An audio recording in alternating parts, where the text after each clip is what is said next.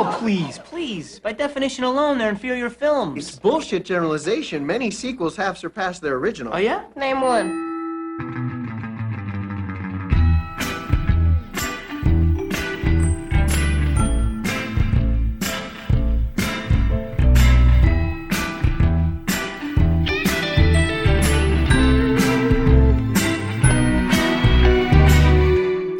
So enough stories about breaking our father.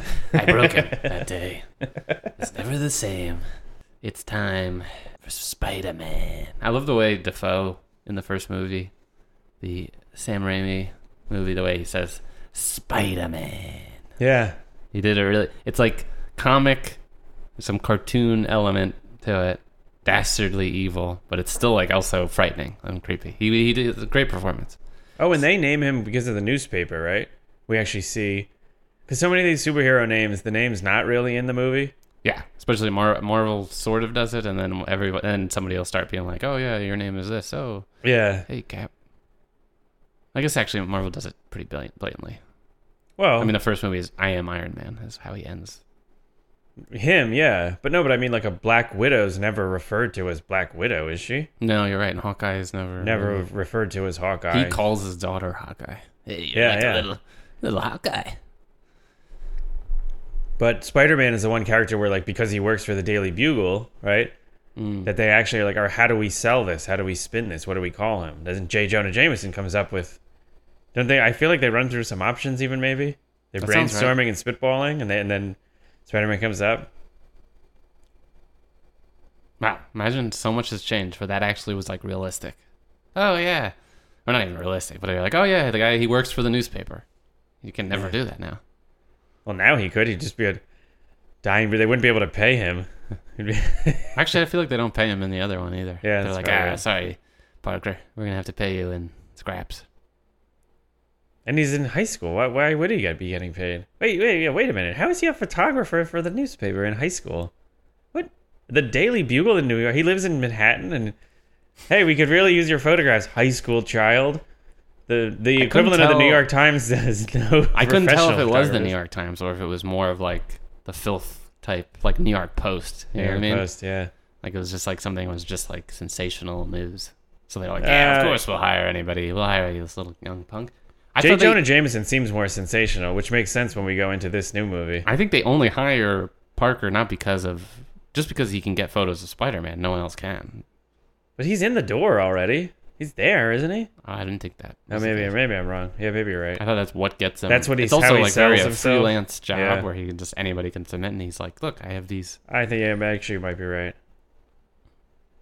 But yeah, and also I think you are right too. It has to be more sensational because the Daily Bugle, it either sounds small time, like there's a downtown LA newspaper and it has like one of those frivolous. It sounds like a small town name, the Los Angeles Gazette, but is not the New York Times that goes all over the world.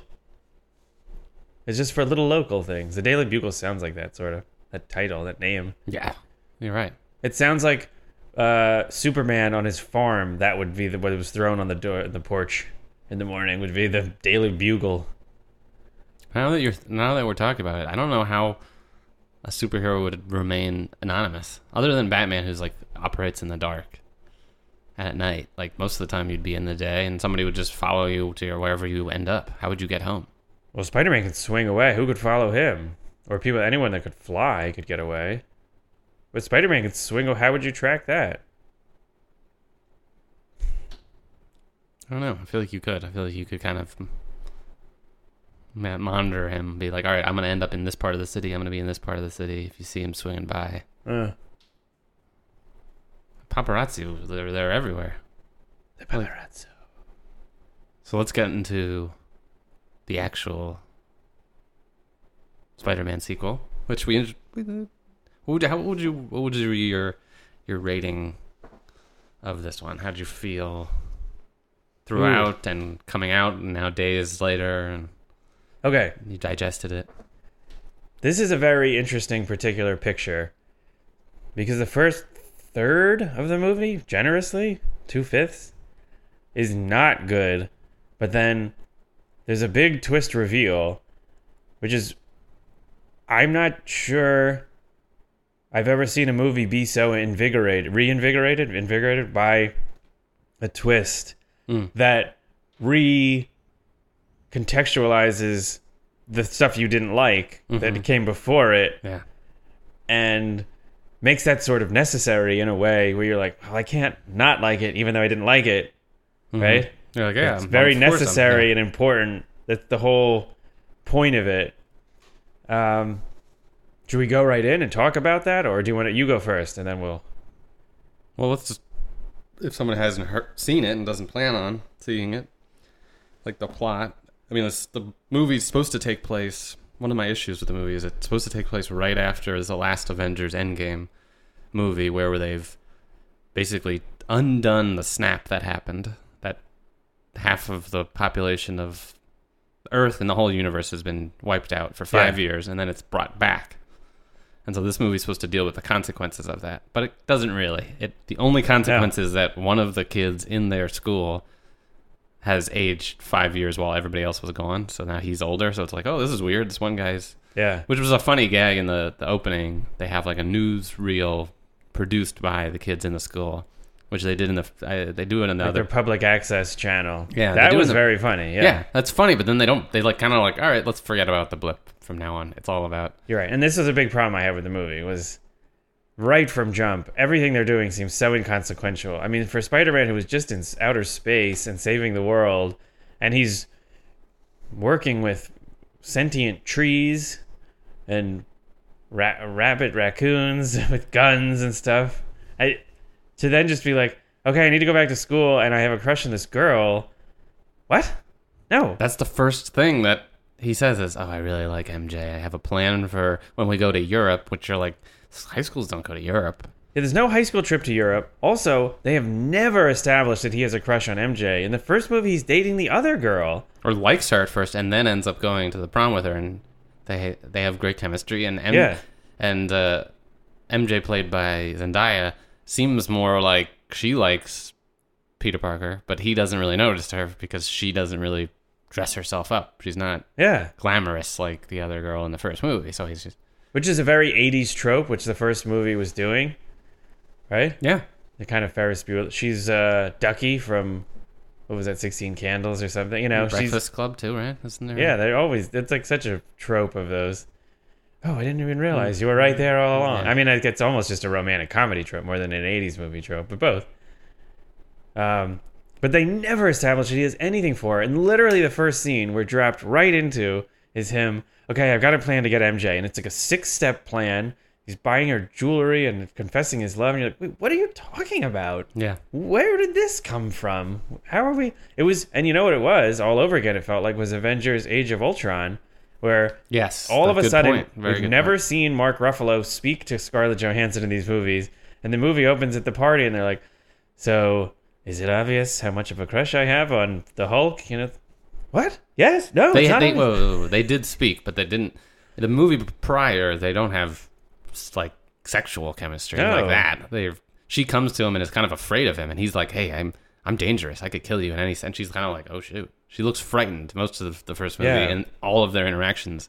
And if anything, I thought they were pairing her up with Hawkeye. They seem like they seem to be dealing with a past fling, right? But I don't know. Really? I always thought of them as like brother-sister type. Friends? Just on the platonic level? Friends, yeah. But they had more chemistry, at least. They had more scenes together. Yeah. I don't know if they had more chemistry. They had chemistry as friends. They had friendship chemistry. Yeah. Like, I'm always there for you. Not going to ever be not by your side, you know?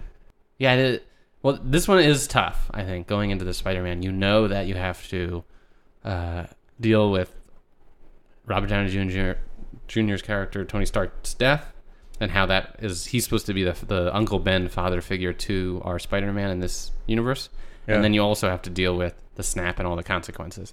And they kind of brush over the consequences of the snap. And then they kind of played up, I feel like in the preview they played up much better the Tony Stark death and how impactful it was on Peter Parker. But this one is kind of like, yeah, him filling the shoes. I forgot that it even happened. Yeah. Like, what? Oh, yeah. I guess he is mourning him. We talked about it. I thought the scene got cut. There's a great shot in the preview of him on the rooftop with a big mural of Tony behind him, and he's kind of crying. And It's in it. It's in it, but it's just not played up the way the preview really makes you like, whoa. Because you're distracted. You're distracted by Marissa Tomei's in love with Jon Favreau's character. And Happy. you have Parker's in love. And you're like, why is he in love? He shouldn't even be thinking about love. Love's not on your mind after you've been wiped off the existence for 5 years and then brought back. This huge galactic battle happens and your mentor dies. That's all that's on your mind. You're not thinking, oh man, I really like this girl at school. You're not even thinking about school. Why do you even go to school? He doesn't need to go to school. The guy saved the universe. Don't get me started on this. First of all, no kids like going to school. How would you be able to go back to school after what he just did in Avengers Endgame, saving the world? You would never be able to drag yourself back to school. Plus, why would the world want him to go back to school? Aunt May, Marissa Tomei, is negligent sending him back to school. We know so many successful high school dropouts. Al Pacino is a high school dropout. He didn't need to go back to school. We knew. Like, I like the first person you mentioned. He's like, he could have been in this movie, and he's a high school dropout. Did you know that? He didn't need to go.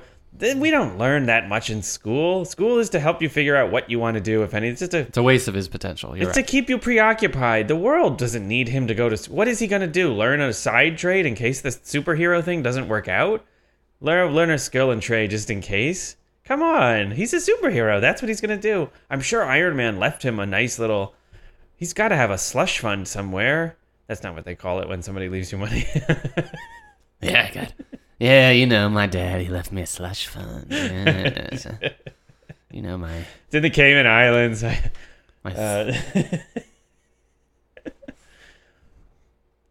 Yeah, it's... In what world would they send this kid back to school? What a waste of his time that would be.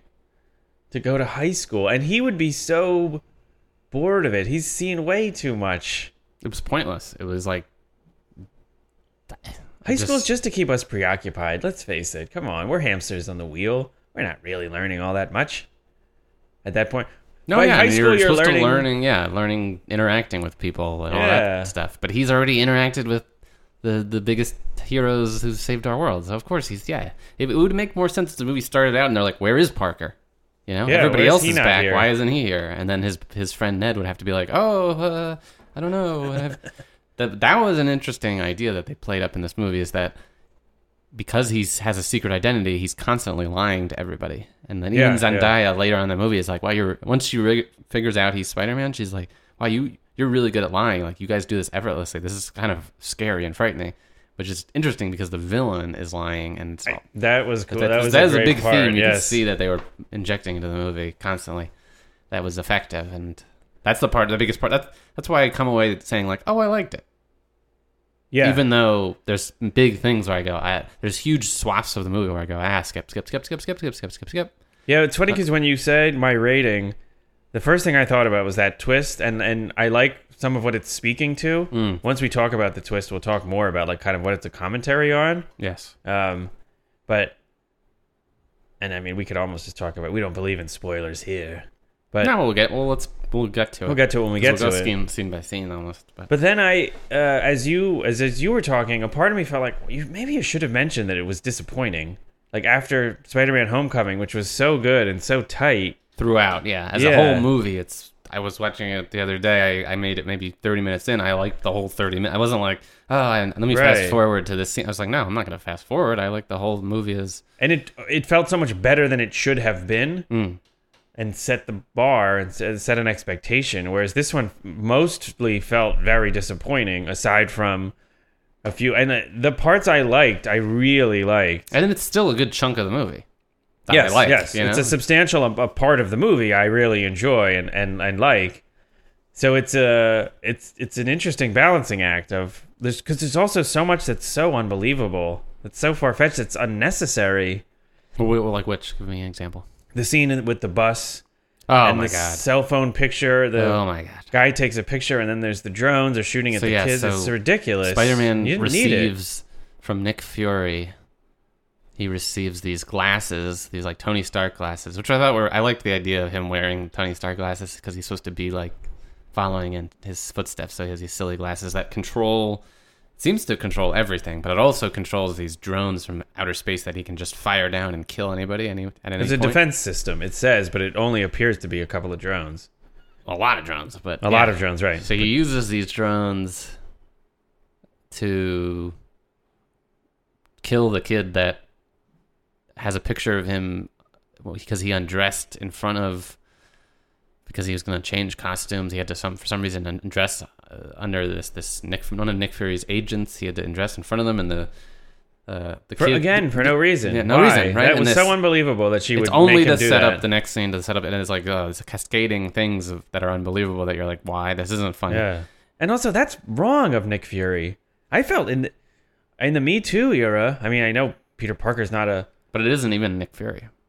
Maybe that's why. but he set up that whole situation. But the Skrulls don't play the Me Too game. Oh, that's an interesting point. Yeah, they're that's from another true. world. They You're haven't right. I bought guess in it's yet. all fair game. Did you think that in the moment, though? You're right. I guess they don't play. No, by I our just rules. thought They're the on scene's Aliens. pointless, and I wish, get me out of here. Get me to Mysterio. I want to see more Jake Gyllenhaal, and we haven't even been introduced. We haven't seen him in like 30, 40 minutes. That's so funny because I really cared about the well-being of this fictional teenager when he walks in and take off all your clothes. Take off all your clothes. You know. Yeah, it's supposed to be a funny this poor scene. guy's a child. You know, he's not No. going to disrobe in front of you, lady. No, it's because that's actually the double standard because now we have to start to. We usually think of if a young man, 15, 16, has to undress in front of a hot lady. It's like, oh man, Yeah. good for him. You know, it's like when the teacher who gets arrested for getting with their students and Yeah. she's hot, then they're like, oh, Adam Sandler Good made for a those- whole movie about child rape. That they're like, aren't I the cool guy in school? I'm sleeping with Susan Sarandon, or whoever was the teacher. what movie? Thank You Daddy, or whatever. What's it called? Be My Daddy? The Andy Samberg one. Oh, wow. Oh man. Yeah, it's a joke, right? But now we're starting to be like, no, it's not. Like, it's messing up the kid, Yeah. and the kid has no like. But so like, in this movie, he has to undress in front of a woman. It's supposed to be funny because she's hot. Right, she's Good for beautiful, him, you know, and you're he's like, he's so awkward and bumbling. And yeah. he's, Oh, ha, ha, ha. but you want me to? I love that Tom Holland. That's because that's what he is in this movie. He's like awkward to the next level. It's like, you just saved the universe, dude. Like, you Yeah. need to be like, this is not a big deal. Everything you're thinking that's a big deal is not. And he's not that awkward in the first movie. He's almost playing No. more of Andrew Garfield's Mumblecore Yes. Spider-Man in this. Yeah. The whole movie is just a one note. He's so good as the Spider-Man and everything else he's done for Marvel to Tom Holland. This one, it just felt so one note of so stuttery and awkward. And like you said, at this point, he should be so good at lying. He seems like he's struggling with it. Kind of like, Yes. but I don't know. But I don't know. What?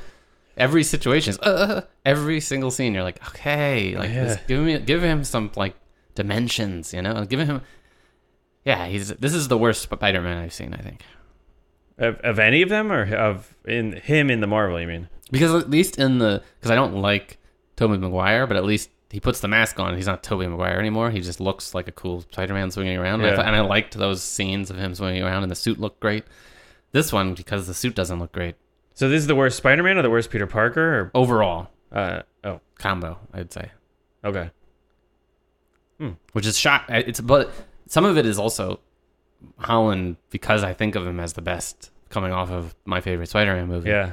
He has a higher A higher, yeah. A ceiling higher to reach, expectation. but then because he doesn't even get close, it's like even hurts more, and it makes it like, oh well, even Spider-Man 3, Tobey Maguire isn't gonna. Well, they go very Iron Man 3 in this, where he's not really in the suit that much. Half the time he's in this That's night my- monkey black suit, Yeah. you know, as an I don't alter like ego, that. Yeah, I don't foreign. like that suit. No. But the thing is, I didn't like his Parker in this one, even though I've liked it. This is one of my least favorite Parkers. He's just like you're saying. He's just. Which is very Andrew Garfield, really. This stuttering, mumbling. But he made that work, you know. And him and Emma Stone have such good chemistry. I mean, he does have good chemistry with Zendaya. She's great. She was the big takeaway for me. She's a really interesting Yes. performer. Great face. Very tall. She's got that kind of Nicole Kidman elegance to her, even though she's not playing it up at all. Young, Yes. I mean, obviously young ingenue at this point. She was really good, especially when he like is awkward and doesn't. He's like about to knock on the door, and she opens the door, and she's like, "Oh," just like her reactions, like the little moments like that. She Yeah. was really. She's really good. She's really interesting to watch. I wonder if they'll ever. I was thinking that they should do something with her, like make her a superhero in some way. Like that's Oh. not part of the MJ character, I guess, but Yeah, why not? She could be a spider Yeah. woman girl. Yeah. That would be actually really cool because she's definitely a star. Where did she come from now? A Disney show? Disney. She I wasn't a think she singer was at on any the point, same, was she? like on a show with Bella Thorne together. Was she a singer at any kind of point? gone Or there in was the no opposite music? career trajectories. I don't know who Bella Thorne is. Oh, there's nudie pictures, right? And she posted her own so that in case they got out, or is that her? Yeah, I remember that. That was one story that came out. Even though I'm pretty sure she's already posted essentially nude pictures of her all over. Like, I guess she got hacked and she preemptively. That was the latest story. Released them before they could. They tried to blackmail her. Right? She just seems like one of those Disney stars that's gone the Miley Cyrus direction, where they go very opposite of the Disney brand because kind of like a rebellious screw you, I'm gonna be like very sexy and all, which I'm good for you, you know. Yeah. I mean, like, if you're feeling repressed, go for it. But that's the original. Lisa Bonet would be the original of that. She would have originated that move, that type, I guess, right before Miley. We've seen a lot of that though. You saw that with Alyssa Milano, right, on Who's the Boss, who now she's had she's come in a whole new direction lately, which is great. what's that mean? Well, no, because you were talking about like just being rebellious, and there's almost something kind of scandalous to it. I feel like it's almost just like totally rejecting the rigidity and the safety of everything, and now it's more sexual, it's more scandalous, you could say. More, And usually more nudity. there's the backlash, right? where it's like, you're a slut, you know, and you're just like, no, get out of here. Right. It's definitely frowned upon in our puritanical society. But now Alyssa Milano, with all the activism and everything, is great. But even Miley Cyrus, I like the interviews I've seen with her lately, or just the quotes. I mean, I feel like she's doing it in more of an activist, like just a. Yeah. No, I mean, I'm gonna be free, and I'm gonna be whom I am, and I'm not gonna be told what to do, and I'm not gonna be. You're not gonna shame me into acting differently. Yeah. No, I think she's. I don't know if that was always kind of the avenue. I don't know if it was either. Sometimes you grow into it, but it also, there's these phases, and I'm all for it. Well, especially because the people who are frowning who are like against it, want it. You know, that's such an odd thing. Oh yeah, it's like it's almost like you see that in cultures where they like cover up the women because they're like, well, if I show the women's figure, then I'll be so attracted to them, then I'll do terrible things. So we might as well just cover them. You're like, what? It'll distract the men. You have to be covered, otherwise it'll distract the men. You guys, why don't you cover your eyes then, men? If you can't control yourselves. And so, let's get back to Spider-Man. Not much sex or scandalous in this movie because it is the Disney brand. I would like to see that though. I'd like to see. They haven't had a sex scene in any movie, right? Oh, interesting. Well, actually, Iron Man 1 has he at least wakes up and she like falls off the bed. It's still post though. Post. They've already have. It's definitely not a sex scene or even a love scene. Cap never really gets to consummate his love until they're old in Endgame at the end. Well, they don't even. Peggy Carter? Carter. They just dance and kiss. No, that's what I mean. They never, right? Like they go their separate ways before they ever get to consummate their love. But maybe kids don't want to see it. I mean, kids are having less sex, so they're like, "Whoa, don't show me that." Thor and Natalie Portman kiss, but I don't think there's not like a love scene. No, I don't think they do. I think that's like part of their. Yeah, you're right. There really is not. What about Incredible Hulk? Norton and I think they feel like they just wake up in a cave, right? Yeah. They don't really make love. That's pre-Disney also. Oh, good point. But no, you're right. It's amazing that none of the movies would comment on it or anything. Well, no, structurally I feel like there'd be in all of these movies that plot point it would be necessary to have a love scene or not even a sex scene but a love scene. You'd think you'd need two people falling in love at some point that would be relevant to that they fall in love, but they're ripped apart and they can't ever be together. You know, because I guess Vision and Scarlet Witch are like in love, but we never see them consummate that. It always happens in between the movies, like we're saying with the MJ thing. He somehow fell for her when we weren't around. Yeah, like 'cause Scarlet and Vision. No, I guess they do have a little chemistry building, but not. But then we just come back to them and they're like living together in Yes. Europe, and you're like, what? Yeah. And he's like, That's not how we and left I you." don't look. I look human now. I just Yeah. look like Paul Bettany. And you're like, what? What are you talking about? Paul Yeah. Bettany in like a Benetton commercial with those sweaters, Benetton. right? I don't know. I don't know what's that. If you knew what That's that for was, the that joke would kids. be even funnier. That's for the kids out there.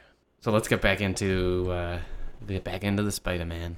I think we should just get to Mysterio. That's like my favorite part. I That's feel like the we're only kind of part we're talking about. Yeah, I don't know why we're talking around it. We don't do spoilers here. Well, it's not even a spoiler thing. It's just I wanted to break down parts of the movie that I think, Yeah. because I don't know how much the later part of the movie I would have kept. We were talking about maybe why go to Europe, because Europe's Well, They- it does in fact. You could transfer the exact same plot and everything that happens, and keep it in America. It didn't buy them anything by or. going to Europe. It just gives them landmarks to destroy or to go to. But the odd thing is, then they destroy small landmarks. They're like, we're going to destroy Venice, and you're like, Venice is very tiny. That's not Yeah. and then doesn't really, and then it all looks like a set because I don't know. It's Everything Venice. looked like a set, but that actually also kind of sort of factors into it later. It's so strange that their high school goes on a Europe trip, a science trip. Doesn't feel like a thing. Why not? They do Like I zero said- science too. Yeah. Well, they comment on that, I guess, at least. But why not just have it be summer camp? I was saying they all go away to summer camp, so it But gets then you what- out of the city. So then part of it is that Mysterio, Jake Gyllenhaal's character, is a villain pretending to be a hero, and he wants to have a Avengers level event. So for some reason he picks up Venice, and then Well, he wait a picks minute. Prague. If he was trying to get the glasses from Yes. Parker, So he has to was go it wherever. not random? No, How did he pick that Mexican city before? Was that just to get attention. create attention for Nick to Fury, Lord? yeah. Okay. was Because it actually- opens. The just- cold open is in Mexico or South America. Where was it? Where there's the after effects of a destruction thing. He destroyed a city. So then he does one of those and then goes to Venice. He's following Parker after that. Hmm. It's not a coincidence. So like, what landmarks would you destroy in summer camp, or does he have to keep getting pulled away? Oh, I guess Or- you can't send Parker to summer camp because, like they commented on in the first movie, if he's in the suburbs, he has no way to swing. So you need high buildings. He can't be on a lake at summer camp, right? Good point. Because there's nothing to swing I on, think- and then he's not really very powerful. But maybe you still do a trip somewhere. I guess I don't. It still doesn't make sense with school, but I mean, they go on trip like the DC trip in the first one, but now in between two movies, you have two class trips. What school are they going to? They can afford all of these. DC makes sense. My class went to. No, DC, that's what I'm but, saying. Like, That makes Europe sense. makes no sense. You have to Yeah. figure out some other way to get them. But why even Europe? I'd rather them go to a different country. It'd be more interesting. We've done Europe. We've done Yeah. every movie does Europe. Let's do another. It just didn't even factor in very much. It just could have been anywhere. I didn't feel like the movie gained anything. Part of the charm, he's the neighborhood spider guy. It could be in New York, the movie. I Why think did they have to- wanted the whole thing was they wanted to do something different. They didn't want Yeah. to do another neighborhood. The first one was a neighborhood. Now he's been doing universal stuff. So now they're like, oh, well, now he'll do other Yeah. things in other countries. And we haven't done. They were like, I think Kevin Feige was like, oh yeah, we were traveling around Europe, and they were like, hey, why don't we just like have our movie placed here, so then we can Yeah. shoot here too. Did they even shoot there though? That was my one problem. Was it never I think they felt did, like but it Europe? didn't- yeah, it really always looked felt like like they a were set. still shooting in Atlanta, like in Yeah. the same. Like they finished Avengers and they were like, all right, let's use the same. They're just shooting in front of green screens and we'll build a couple sets. Everything felt like a set. It didn't. That's the other thing. It never felt like Europe. Yeah, no. The only way that would have made sense is if the whole thing was like made up. Like the whole thing was Mysterio's Right. thing. They Like, never he went ne- anywhere. As yeah. soon as he got on the flight, that was like all a escape room type. Yeah. Uh, That would have been funny. They're still on the tarmac. They never went anywhere. Or they're still in like the airport. They're in an airport hangar. They just got off the plane and went right. And now it's just Mysterio is like crafting the whole set. I don't know how Yeah. you do that with like, because he needs to make it look like he's destroying cities. You know, he's actually is destroying cities. Yeah, no, he is actually destroying them. Right, that I part's still am real. confused at how. Do you remember there's a part where, at the end of the movie, Parker's Spider-Man swings through. He knows it's an illusion. This giant smoke monster thing that's attacking London, Yeah. and he knows it's fake, so he swings into it, and he's able to like go through it and then sees all the inner workings of these drone technology that can project the monster. Yeah. But the first time he's attacked is by a water monster that splashes him, and he gets wet. Like, wouldn't he go through, instead of getting wet, wouldn't he go through and see the illusion and see, like, oh, wait, I don't know. I have no idea. That's a good question. I guess. I have no idea. I just wish there was, were... I don't know if there was, like, maybe there's a line he has where he's like, oh, I know there's a way into the illusion. Like, there's a... Right, wait, but no, the water monster would be real water because... Remember not being real, but I feel like you would still see the inside of the... Doesn't the creature, like, shoot itself at him? Yeah, but it would shoot real water because remember, it just Not comes about from water. the canals. I know, it's not... I don't know how, I get what you're... So you're saying... Wouldn't he see the inside of Water the ocean? is clear. Why would you not see right through that there's drones? No, I mean that Oh. he would go... doesn't the water monster, like, shoot itself at him? Wouldn't he go inside the drones then, at that point? Because he'd be inside Does it shoot itself or shoot water at him? I mean, could might it shoot water expel at him. water? I mean, Yeah, it probably does. I'll give it the benefit of the doubt. no, I mean, no. I think you are right. It doesn't make any sense, but at the same time...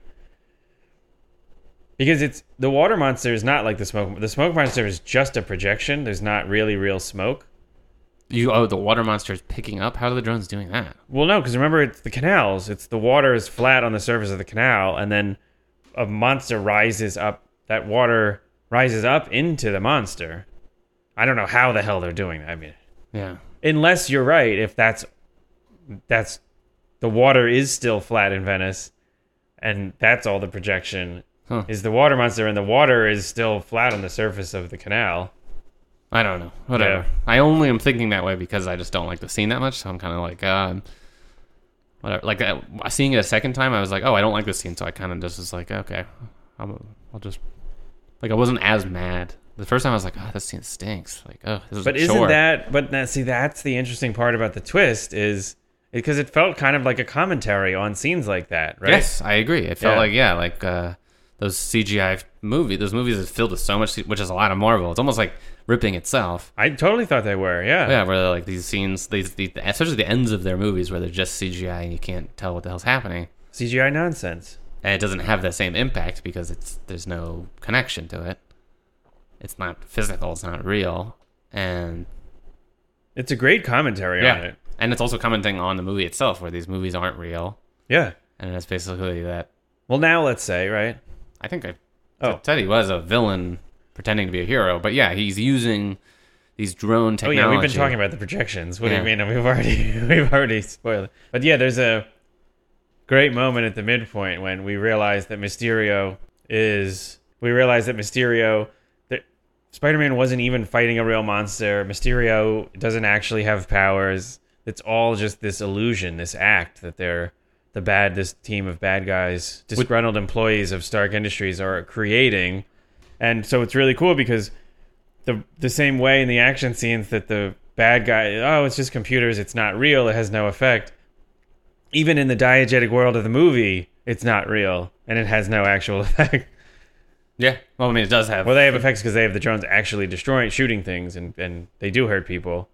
But it's just, the whole thing is fake and it's all an illusion is so great. And that his take on, that people will believe anything and that that's what people want, are heroes and they want to be saved. And he just rips all the other. He's like Tony Stark's giving this drone technology to a 16-year-old boy. He's not giving it to a defense contractor or like somebody who has a little bit more like. Is it like a professional? It was like He gave it to a 16-year-old boy from Queens?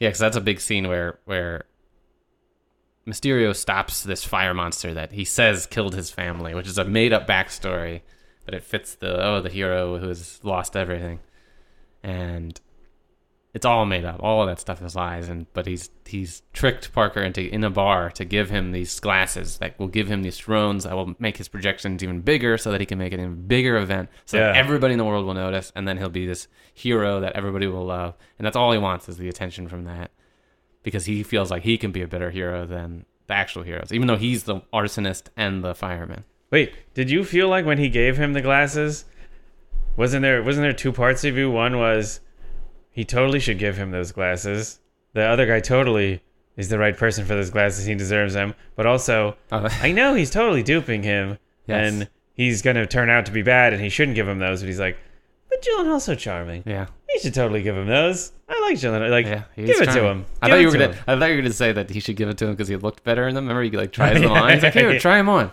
It's like, "Try them on." And he's like, because he calls them. He says they look stupid, which actually is it fits his actual character because he's like they look stupid because He's looks like Tony Stark and he doesn't like Tony Stark. Yeah. He hates Tony Stark because he worked for him.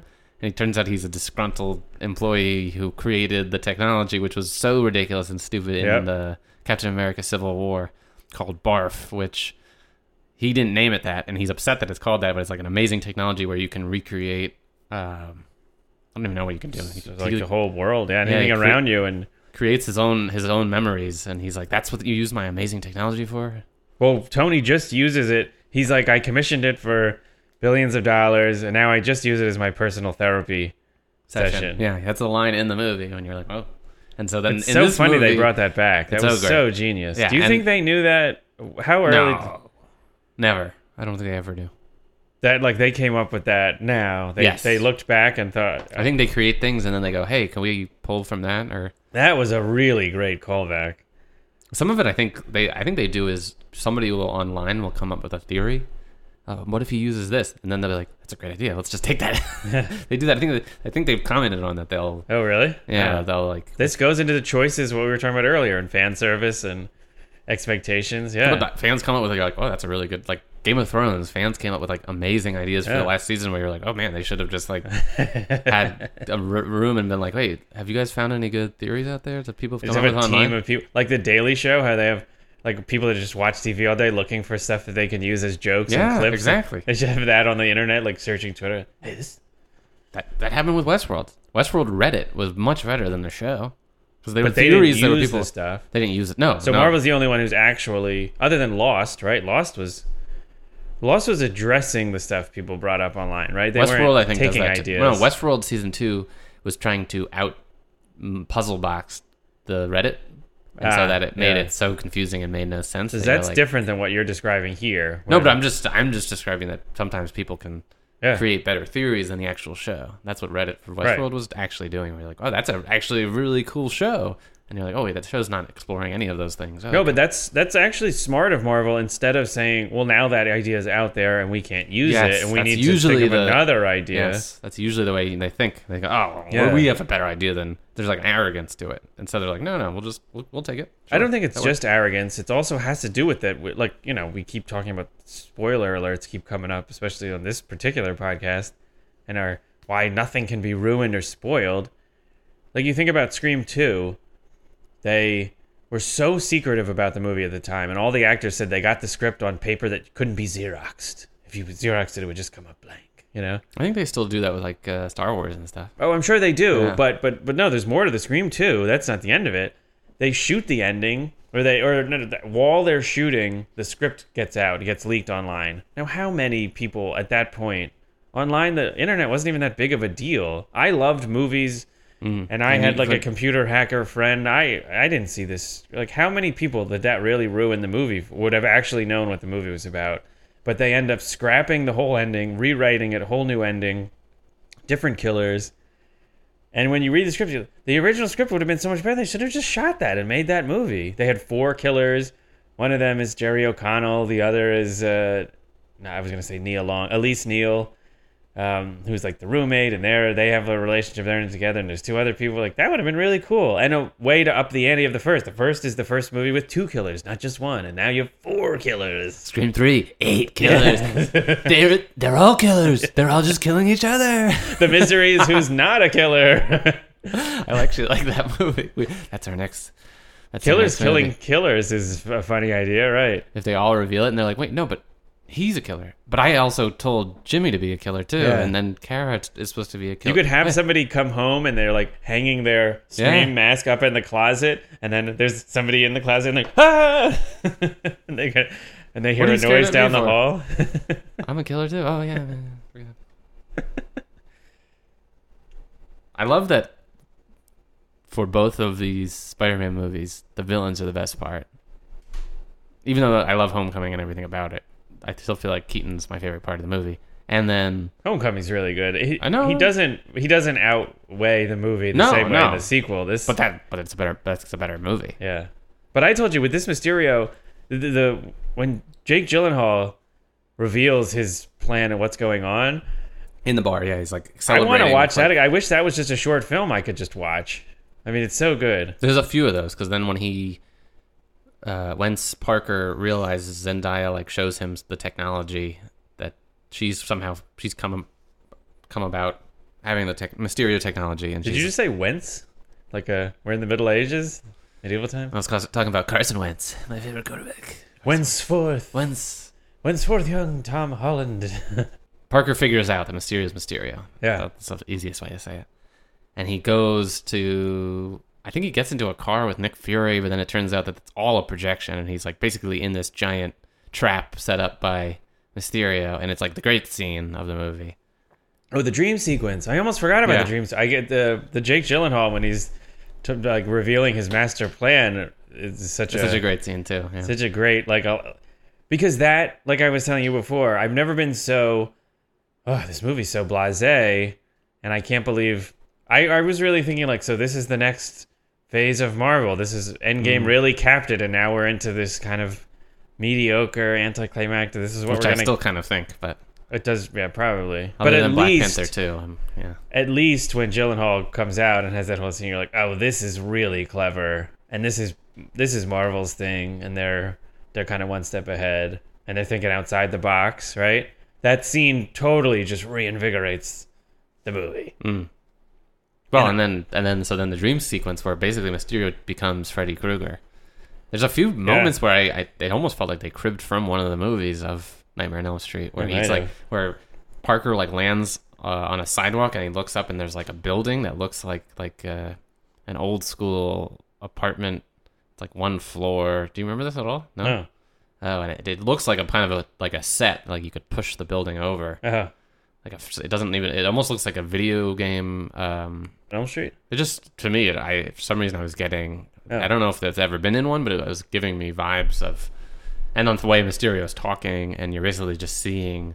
No, you're right. It did feel like a Nightmare on Elm Street because he's constantly not sure. He's like things are coming and attacking him, and he'll like punch them, and instead of them being an actual drone or whatever it is that's about to hit him, it'll turn into it'll be a wall, and he'll punch a wall and break his hand and be like, "Fuck my hand, shoot!" Or then he'll have tons of Peter Parkers swallowing him whole. Yeah. And then he'll end up at the gravesite of Tony Stark, and then a zombie Iron Man pulls out. I was surprised they did that. That part was scary. Yeah, it was frightening. And you're like, whoa. And then there's these giant... That was scarier than when you mentioned Nightmare on Elm Street. I was like, yeah, that Iron Man thing might have been scarier than anything in a Nightmare on Elm Street movie. And then there's giant Mysterio. The Iron Man suit climbs out of the grave. Yeah. It's like decaying and... Mysterio statues, the giant ones. That was... I think that was in the comics or something. I think that was in the comic we have, the old Amazing Spider-Man. Mysterio, we should mention, is a really cool character. I was about to say we're not comic book guys, as I always say.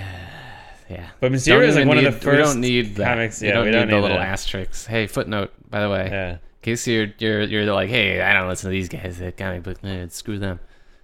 That Mysterio is like the standout comic for us. It's so cool. We always wondered, why does Hollywood not make a movie of this? It's a great comic. Which we'll have to post which one it is, what issue. Yeah.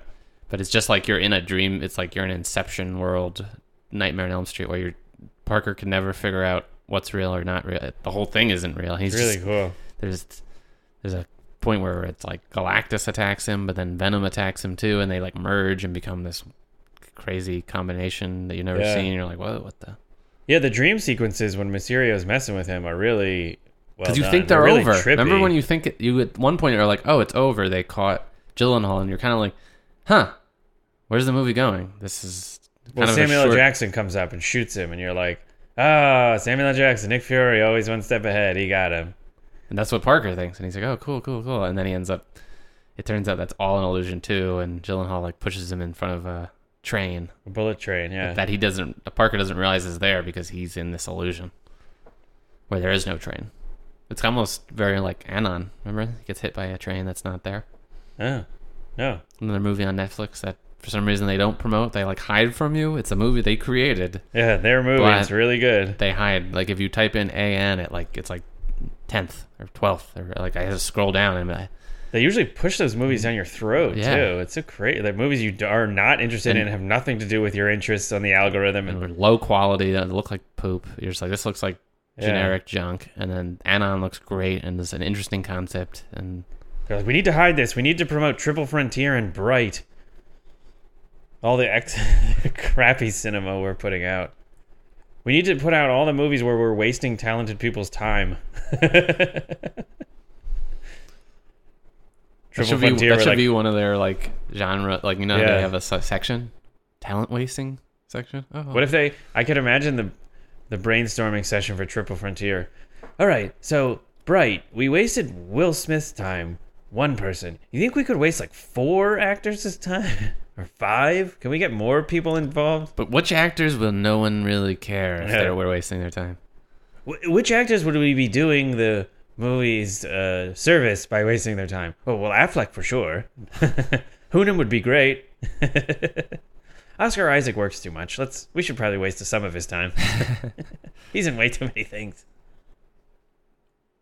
You have to tell your scene in the movie. I loved your. Oh yeah, because you were. I was like, oh, what show is it? How was it? You know, and you're like, oh, it's just boring. Oh, it's just nothing's happening. And it's very languidly. It's inert. It just doesn't move. We watched the Triple Frontier over the July 4th weekend, and my friend was getting angry at me for suggesting, as if I had seen it and was vouching for it. Oh, you got to see this movie. I was like, I didn't know it was going to be like this. I never saw it. What are you yelling at me for? But he kept getting mad. He's like, nothing's happening. I've never seen a movie where nothing is happening. And I was like, you know what's weird?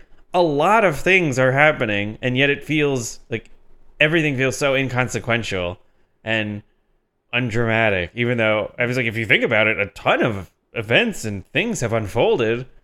They're globe-trotting the world, but yet it feels like, this is just dragging along. Give us something. that UFC fight really was really upset. No, just Lack MMA thereof. They don't even show the fight. Why would you do that? They staged a scene at an MMA fight where you see Garrett Hedlund's he's being trained by his brother Hunnam, and they're gonna fight. And We're set for a dialogue scene. You can't hear they're them. all There's talking, people cheering and yelling they're talking all about around them. this plan, and you can't can't- understand it. And then right when they're like, "All right, fight's on," hey guys, shut up, fight's on, and you're like, "Great, I want to see this fight." What does he throw? A punch? One punch, and then, And then they use cut. that as the cut. And you're like, ah. Why didn't they have the fight going on while they're talking about the plan? You've already set the scene there. Then you give some physical activity behind them while they're having the dialogue scene. He's fighting. He's in the midst, and you have some action. Right? That's how you stage it. It's so crazy they actually set the scene up that way. But the scene we're talking about, because one of Carter's pet peeves is when they talk about people as if they say, oh my God, he's such a genius, or he's the best, but you never see that, and they actually act or seem quite the opposite. Just like we were talking Actually, about. Peter Parker does that in Spider-Man, Oh, what is it for what?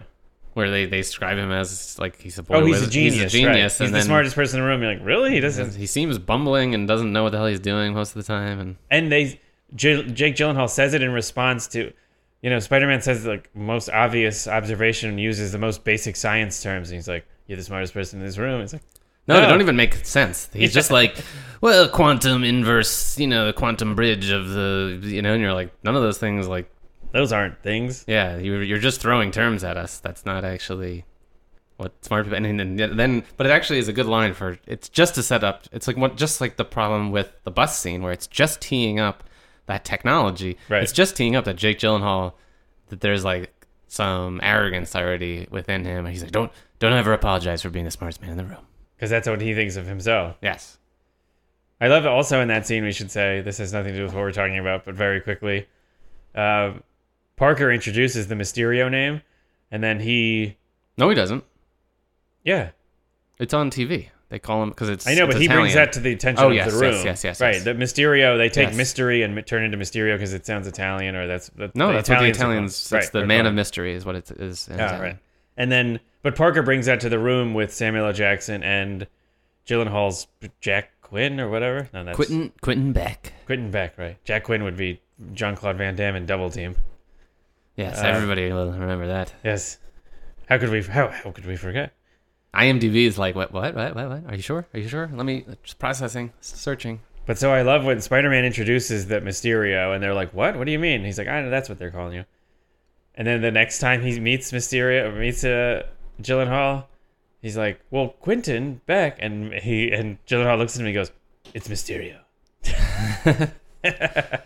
Well, he actually does it like tongue, and he's like, Mysterio? He gives him and he goes almost like great look after. Yeah, like, So yeah, Triple Frontier. I don't like scenes where... Well, in Law Abiding Citizen, we opened with, is Yes. a great example where constantly throughout the whole movie, he's the best. He's Yes. always one step ahead. You think it, he's already done it. And even the stories they tell, which is Michael Kelly's character, he's from House of Cards. He's great. He's great at these scenes, but he's just like talking about how he developed a bow tie to kill somebody, and you're like, it's not. You're like, whoa, a bow tie that strangled somebody. Like, wow, he's amazing. You're like, Ex-Special Forces. he's the best of the best. The guy's a ghost. You want somebody dead? He's dead. Before you even knew you wanted him dead, he's dead. That would be terrible. If he was in Scream 3, all the killers would have already been killed By him. by Gerard Butler's character. With his bow tie device. Their bow ties. Their Scream masks would have strangled themselves. They would have been making the Scream face under the Scream mask. The weird face. I don't know. That doesn't make any sense. They were doing screaming? Yeah. So in Triple Frontier, there's a character. It's the that's best. the best of the best. It's the best distillation of that trope of all the characters talking about a person and then them seeming completely the opposite and not displaying that in any way. It's the movie telling you without showing you. It's the purest distillation of that I've ever seen, where Ben Affleck doesn't want to come back into the game, and they're like trying to lure him and coax him back in. He's supposed to be the best of the best. In Yeah, this they describe him scenario. as, when the other guys say, like, one guy says, like, if you can get Ben Affleck, you know, I'm if you in. can't get him, we can't do it. And the other guy even agrees. He's like, and Ben Affleck says, you don't need me. And they go, we can't do it without you. I don't think anyone's ever said that What? about, like, Ben Affleck's cannot play that character where you're like, No. oh yeah, he's the best of the best, and if without him, you can't, this plan will never go through. You know, it won't work.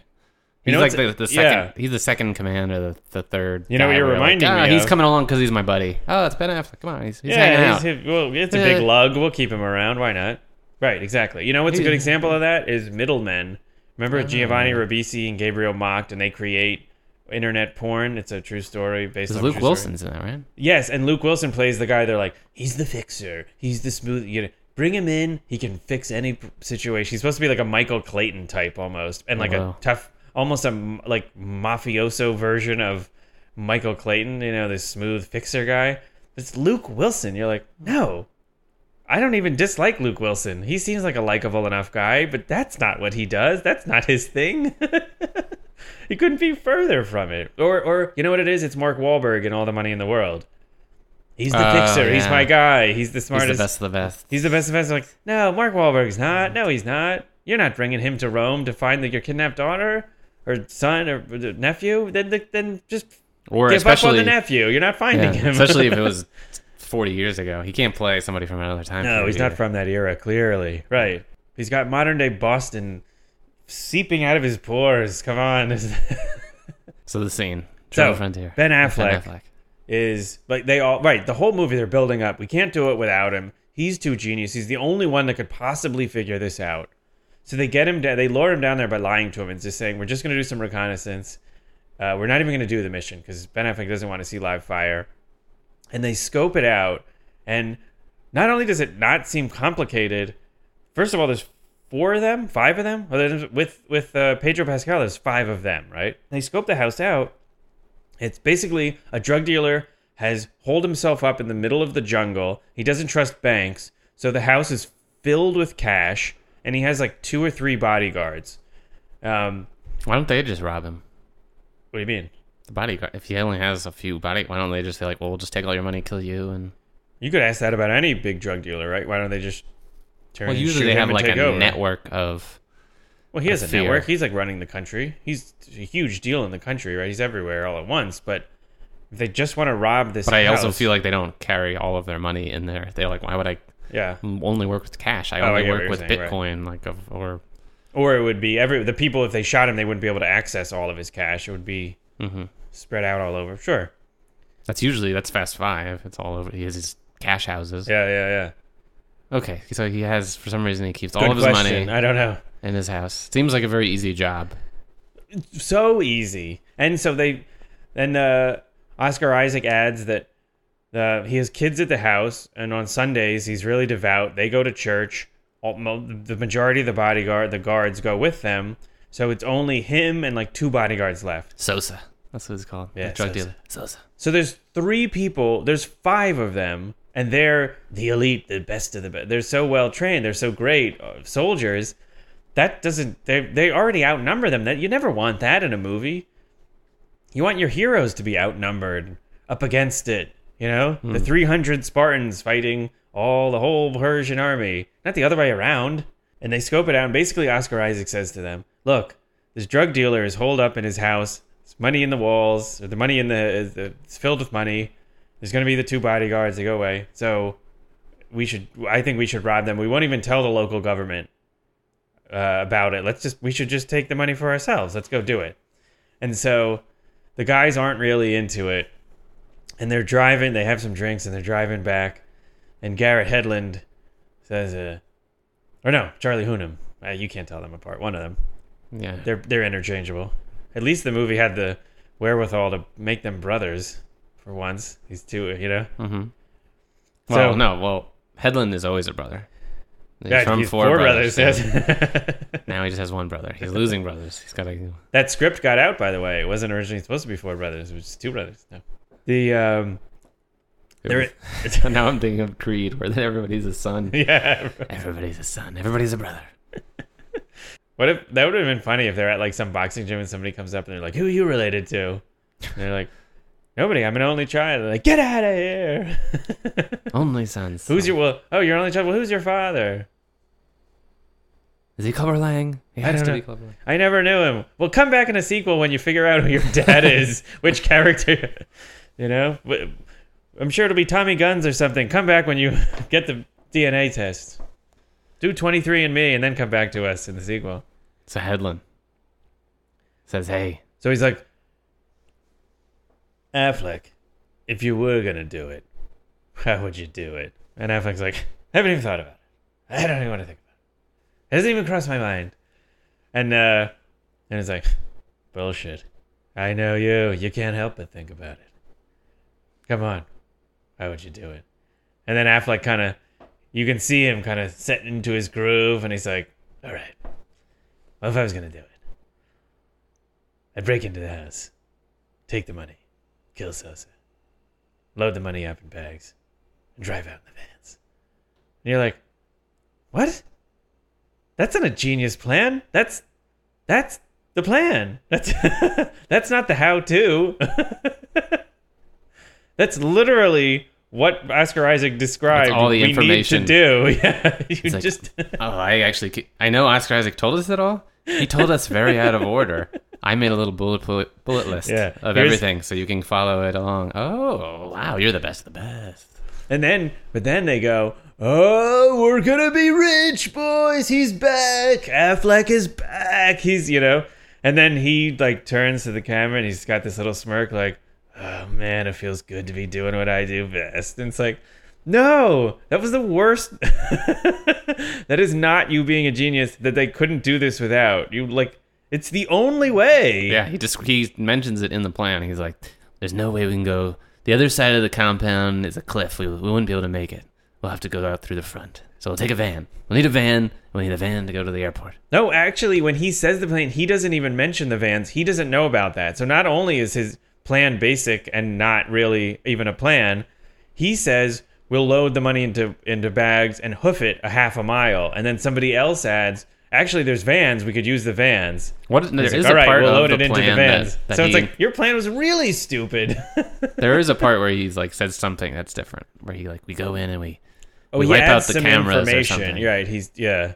We disable the cameras and he adds. There's a little more context that I'm doing, but Yes. essentially, It's not.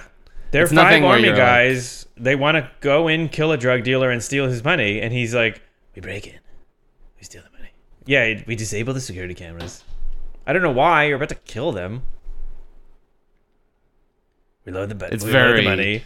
it's not impressive at all. And they would have come up with that. They have almost seem to have come They up with basically had the entirety of that anyway.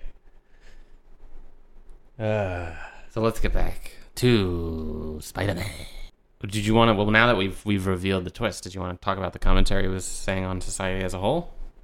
Because it's clearly, I mean, most review critic people have commented that it's aimed directly at the Trump era and time now where everything's fake and we can't believe anything we read, even though we can believe most of things we read, but you can't believe most things that are like disseminated on Facebook. That's like a site where you're like, what site is this? Where did you get this?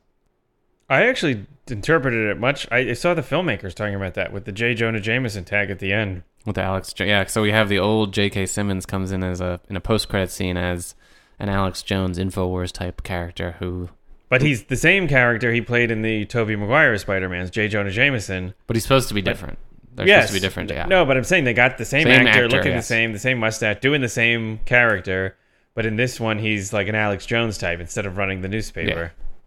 What was your interpretation different from what they were going for? I just interpreted that they were much more commenting on superhero movies and Marvel movies. And just fiction in general? Yeah, than the news or Trump. I mean, the movies felt so detached from the world. That was part of everything feeling so fake and like sets. It felt much more like the reason, the fact that we didn't like the opening of it and it felt like, oh, here we go again. You're kind of rolling your eyes like, CGI nonsense and they're fighting, blah, blah, blah. Yeah, like the fact that was all an illusion to get people to feel a certain way and do something or distract them, right?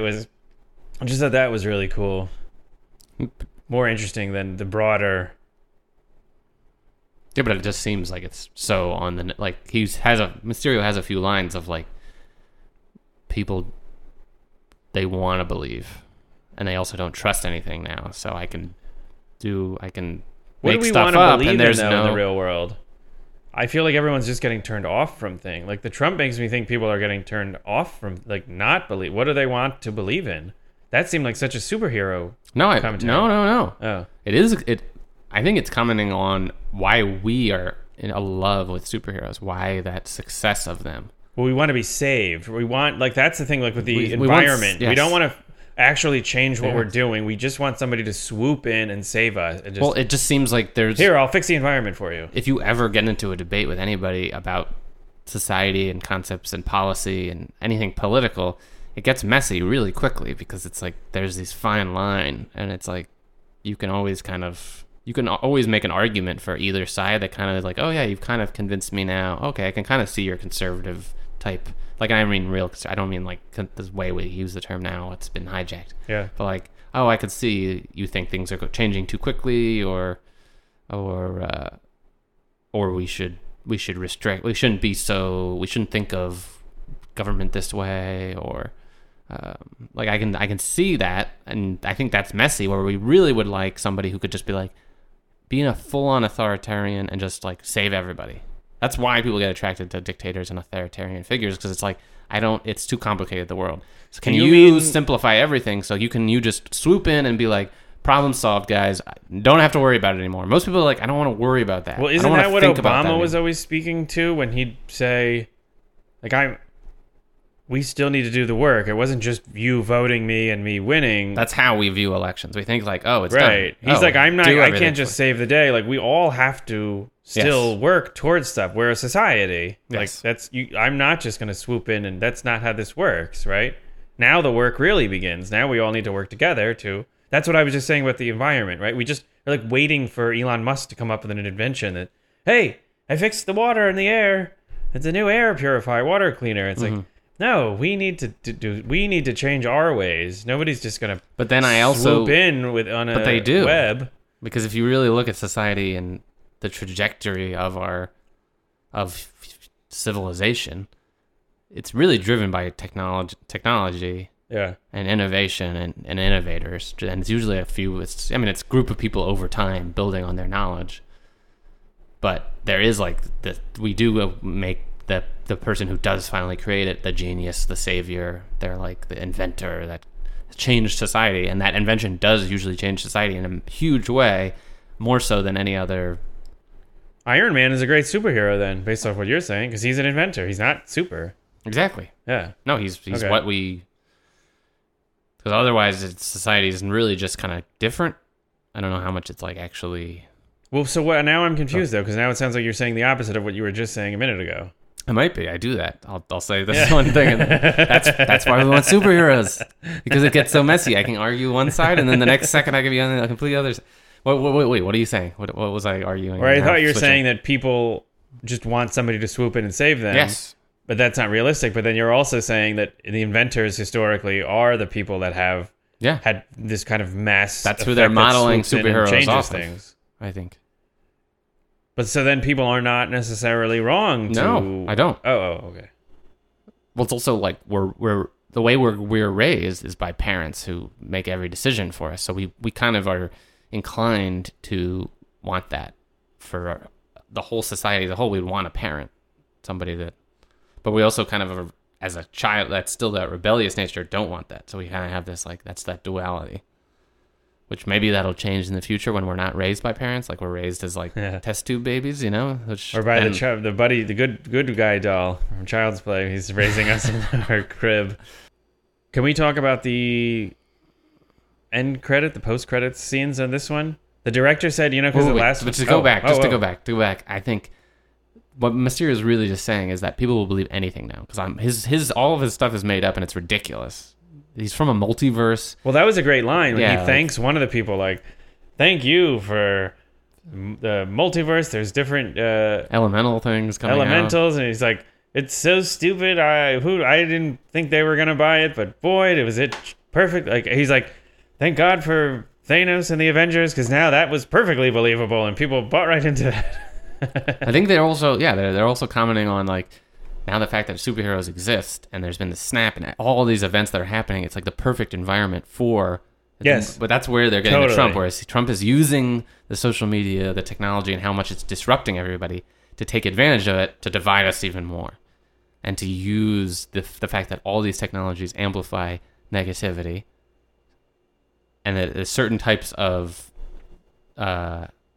behaviors get more attention, which he uses. So he's constantly using something that will get it. Will be now we have to talk about this, even though it's not really the issue, right? It's not an issue at all. But it's everybody has to have an opinion. You have to be on your sides, and then it's just a smart way to take advantage of that disruption from the technology. So they're using technology as the superheroes just being in the world, and that there's aliens and all this stuff. Basically, it's the Men in Black. Remember the Men in Black line we love is that people are, as a whole, can't handle the knowledge of aliens because they would who knows how they would react, and it would probably be dangerous, and it would cause mass disruption, and a lot of people might die. Right. So they're like, well, it's better just not to let them know. But the Trump connection with Mysterio would be, because like there was an article today where Trump's racism is almost just distracting. Not almost. It's literally just distracting from like this agenda that he's doing, that nobody's actually talking about policy or the judges or anything, because we're always just talking about the tweets and how offended everybody is and how outrageous. It's this like new chief of staff who like she's like, I'm gonna let Trump be Trump because he'll distract everybody, and then at the same time I'll be able to enact all of my pro-business. Basically, it's just like I'm just populism stuff. Yeah, like all this. Not populism. Oh, that was what the article said. That term is thrown around. It usually means like a popular policy. Yeah, but you're right. And yeah. a policy that's from the majority taking over, but he's not that at all. No. Because he's, first of all, one from a minority. Yeah. And the policies are for people who are the rich. But he's hiding that through, people are like, well, I don't think of those policies because all I see is this racism stuff, and I like white people more than I like, and the yada yada. It gets into a race wars type situation. And I'm not talking about Fast and the Furious, okay? I'm not talking about literal race wars. We gotta go to race wars in the desert. It is actually a race wars too, because Yeah, it's it true. is like They are in there. Every characters, every gang group, has their own. is their own race, yeah. So we'll get to the post credit scene then. I liked what John Watts said. He's like, after Remember the Captain America just like infomercial? Like it was very from funny the first movie, from the Homecoming. Yeah, Homecoming. yeah. He's like, that was a fake out because normally they convey some information or set up another movie or something. And he's like, that was just kind of a fake out. So he's like, after that, I figured our post-credit scenes had to like be pretty Impactful. Yeah. Make Exactly. a difference. Change the story's trajectory for the next movie. right. And so there's both of them. There were two that really changed the course. As you said, the one where they reveal Peter Parker's identity, Which played as in. Spider-Man It to plays the world. it plays into the whole movie. The whole movie, he's lying about his identity too. Yeah. He's been lying about it in the first movie too. He's having to hide it. This movie, he's having to lie, and Zendaya comments about how he has to lie and how good he is at it. So now it sets up for the next movie. Now that everybody knows in the whole world, it's projected that Peter Parker is Spider-Man. Now I don't know if people would believe that if they're saying that nobody believes that. Or, I guess in this universe, they're saying everybody believes everything because anything is possible. But you're right. They could spin it and they don't believe it. But it is, That if wouldn't be he's taking interesting. over as Iron Man, I mean, I guess Iron Man ends with him owning it and Yes. being like, look, I am Iron Man. And he outs himself as Iron Man. So maybe that's why, too. I love that scene when he's like, he wants to confess his love to Zendaya. And because they never do this in superhero movies. All the people around them, like, think about Gary Oldman over the course of those movies, can't figure out that Yeah, I it's know. Bruce Wayne. It's like so crazy, all these movies. You're like, how does nobody pick up on Superman looks identical to Clark Kent? This is so crazy. Yeah.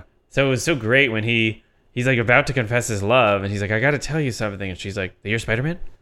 And it's like, whoa, finally a character is like savvy and ahead, one step ahead. That just made her character seem so much cooler. I didn't love where the scene went from there, what they did, because like we said, Tom Holland is just a bumbling. I don't know. I was gonna. Yeah, no, I'm not Spider-Man. No. Why would she think that? No. But I just thought that was such a cool moment that she's picked up on it and points out all the ways where she's like, of course you're Spider-Man. Think about it. How could I not have noticed that? It's pretty obvious. Should we, before, I don't want to end before talking about the Iron Man 3 overlaps or connections. Go for it. Unleash. And then I'm gonna pitch because I have my idea for. We kind of thought of ways to change this one a little bit. Maybe just make different cities, bigger deal cities. Okay. Oh, Or I cities that worked for. We already pitched the Far From Home rewrite in theories. Not much, just really the first third. I'm gonna pitch my Spider-Man 3 again, not that 3. This other 3. Oh, good. Okay. So go ahead with your Iron Man 3. A lot of threes. Connection Go ahead. between the two. Well,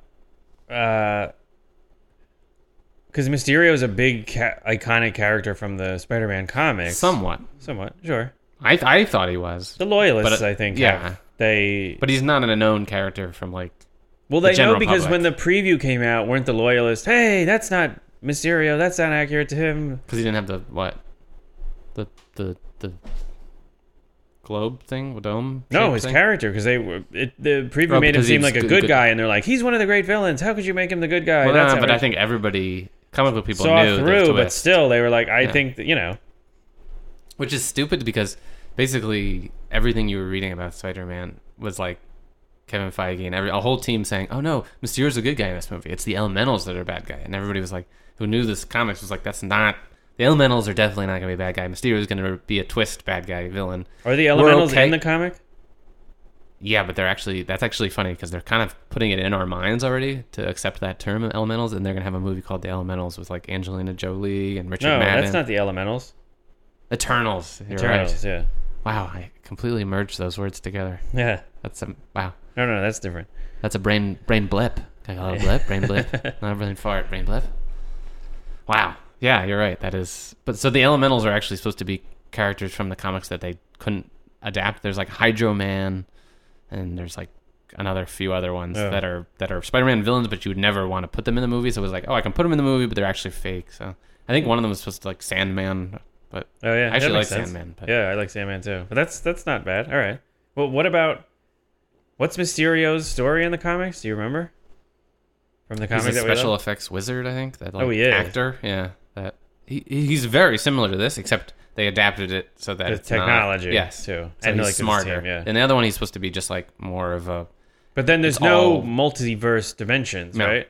So maybe the comic people were like, "What the hell is that? He's Yeah. not a hero from another Yeah. version of Earth." Maybe they were up in. I just remember that I heard they were up in arms about it and guffawing, and like the fact that there was that very similar thing.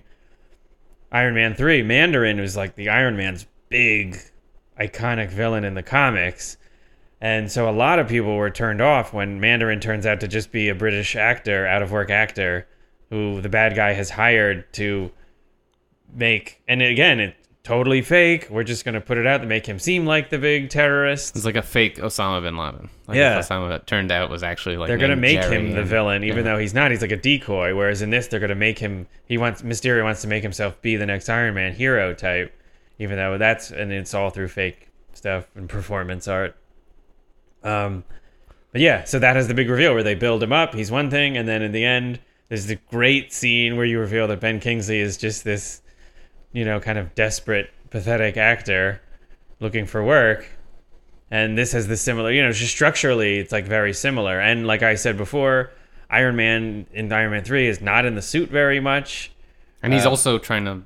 And he's grappling with Juggling, what does yeah. it mean to be a hero? What does it mean to be, Is he just. No, because the good part about Iron Man 3 is it sets off basically from Avengers, where Captain America's character at one point tells Iron Man, "You take away the suit, what are you?" And he has a great response. It's like philanthropist, genius, inventor, or whatever. But Yeah. it still sets up this thing where it's like, yeah, what am I just becoming this? Am I just the suit? Like, what am I other than?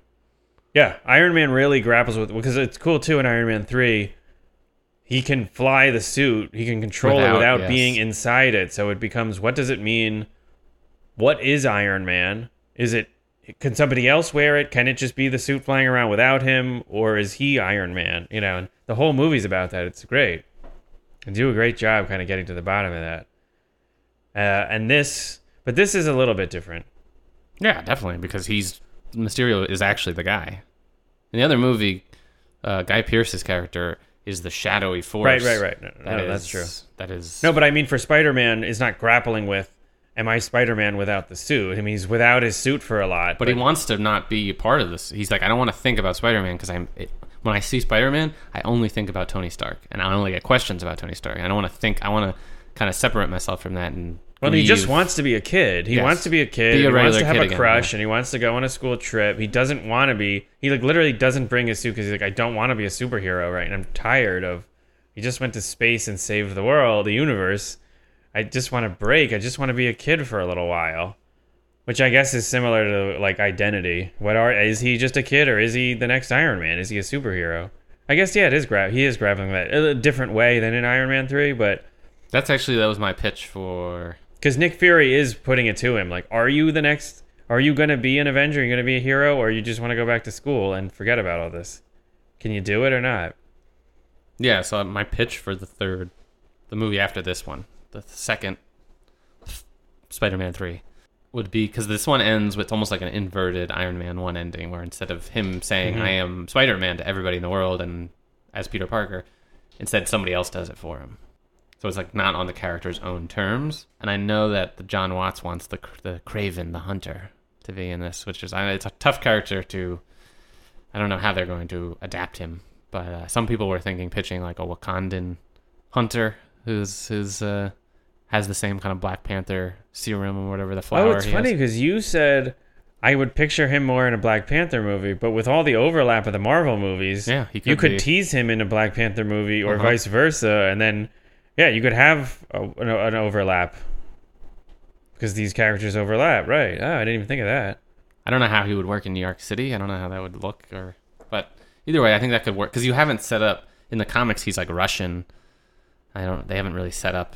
I mean, I guess I also thought he could. It's either he's Wakandan or I thought he could be like a Winter Soldier, like one of the people that they thought they killed in that Civil War movie. But I was thinking about what they've already done with they've done such a good job with Spider-Man villains. So they've had Vulture, and they've subverted their purpose. So like Vulture's his whole purpose in the comics is that he's old, but he wants to be young. So he like I don't know what he does to be young, but he builds his suit to it like makes him young, I think, or something. Vulture? Yeah. Oh. And then, but in the Spider-Man universe, he's a blue-collar contractor who thinks he's entitled to what he thinks Tony Stark has taken from. It's like an incoming equality kind of Yeah. dynamic. And it's similar kind of thing with Mysterio, where he's like supposed to be like a tech bro who's entitled to the fame that Tony Stark has. So they both want the things that Tony has. They're both disgruntled Yeah. employees. And and they both think that they're like helping someone. I mean, I guess Vulture doesn't really, but Mysterio thinks he's like helping others. Or at least says that. But there's like resentment is like a theme. Mm-hmm. I was trying to think of what Craven's resentment could be, and all I could come up with was that, or it would probably be a joke because Marvel loves to like drop pulp culture references. Is that Parker could be like, "What do you like? Resent or like are still upset that Rocky won in Rocky 4 and beat Russia?" It's way too before his time. Yeah, no, you're right. That would actually make no sense. He wasn't I even think born then. Yeah. You weren't even born then. So then there's another version where Craven's like a Steve Darwin type, where he's like a reality star that hunts, that basically hunts the characters, superheroes for the cameras, for attention. Everybody's like, whoa, we gotta watch this guy. He's amazing. He can hunt. Superheroes? But why do people want to see that? Why would they want to see him kill or hunt the superheroes? Or no, or like super, I don't know. Oh. But that isn't. Oh, wait. No, you just said it. Because they don't to just boost out Peter ratings. Parker at the Oh, end. he's also a villain. He gets blamed Yes. for what Mysterio, all the carnage and damage he did, that all the shooting and everything, the destruction Yeah, I actually have was that, yeah. Spider-Man's He's the villain fault. at the end of the movie. So Craven could be the Steve Irwin hunting super villains, but now Parker's viewed as a bad guy. It sets it up to be the sequel to Dark Knight that we really deserved, where Batman is the villain now and has to be Right. Oh, and then So now Spider-Man's a villain. so then Craven's just like a bounty hunter almost. Yes. It's like the Rock. It's Beck in the Rundown, basically. Yeah, He's just got to go His get dog, him. the bounty hunter, but called Craven. Yeah, all right. I could dig it. That makes more sense. Fuck Yeah, it I up. couldn't figure out how they were going to involve Craven, but that makes sense, right? If he's... And you're right. They set that up, they tee that up at the end of The Dark Knight, and then the next movie doesn't ever look into Yeah. what if he was on It's the like run 7 and years people later. didn't like Like, him. what? 7 years later. He's He just old. You know, gives he's it up. old. It's What? like, Yeah. yeah. He's broken down, but then he'll be restored again, and then be broken down again, and then be restored again. What? Okay. So I also thought maybe he could, if he's like Black Panther related, that he could go to the ancestral plane, and there his ancestors are very different from Black Panther's ancestors, where they're like, this is what it means to be a leader, and yada yada, and they have like deep conversations. Instead, his ancestors could be like, your reality star pursuits, you're weak, you know. We used to be like colonialists, you know. We used to like have power over everybody, you know. And now What is he in yours? He's not Russian, right?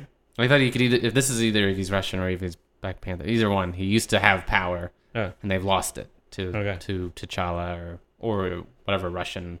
Well, is the ancestral plane though just for Black Panthers, or is that a plane? I thought it other- was like anybody who takes Wakandans. that plant and then gets buried. I don't know. But isn't that the plant that you take to get the Black Panther powers? Yeah, so I thought maybe he had the powers too. Oh, okay. Depending on which way you go, if you go Russian or Wakandan. I thought maybe you'd have Peter. He's living as a hermit. What powers does he have in the comics? Do you know anything about him? He's just like he takes this serum that this Calypso gives him that Oh. it makes him like super speed, super everything. Where does Calypso? Where does he or she get that? I don't know. It's comic stuff. It doesn't actually connect to anything within the movie. Oh, because everything universe. else is Hank Pym made this, who worked with the Iron Man, who. But made that's not that. always how it's connected in Okay, the yeah. comics. That's how it's connected in the Right. Well, movies. that's okay. So yeah, this is. I didn't know. I said Peter's a hermit. He's like the public pressure, the anxieties about his identity, turned him into like a Tony Stark in Iron Man 3 mixed with Justin Bieber, where he's like, I don't want to deal with the public, and I'm depressed, and I'm just hiding away. I remember in Iron Man 3, he's like, I have PTSD. I'm just tinkering away, you know. He's like, I just have my suits. I just build my suits. Okay, that's what I do in my basement.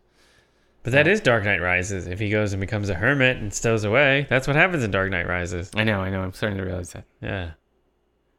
Well, anyway, I have him.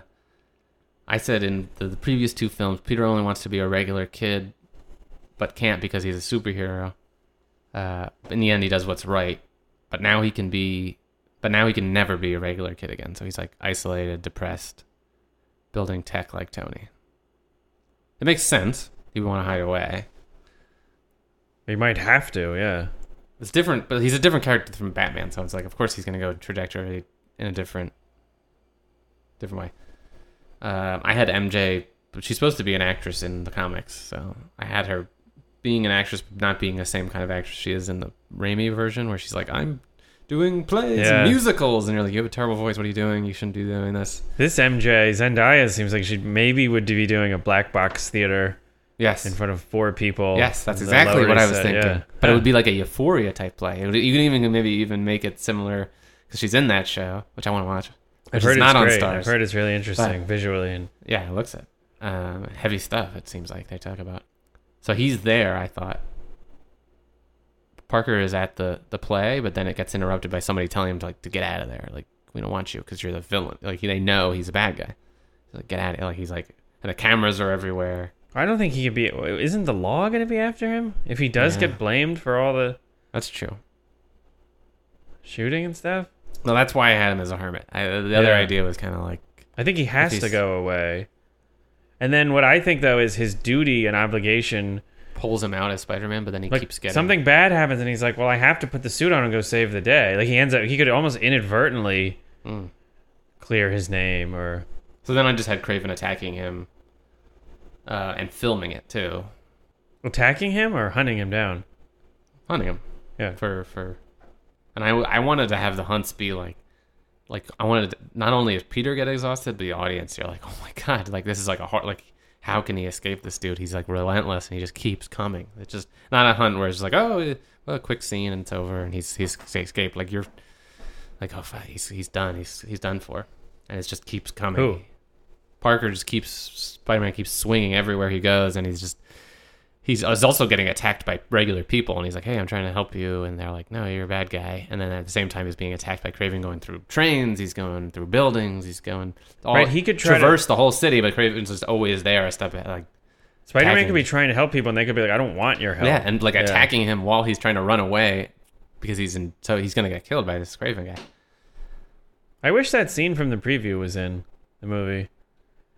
With the cops, when he has that fight in that restaurant, and then the cops are like, so are you the new Iron Man? He's like, no, I'm too busy doing your job. I wrote that down. I did want that scene in there. That would have been so much better than the scene they have.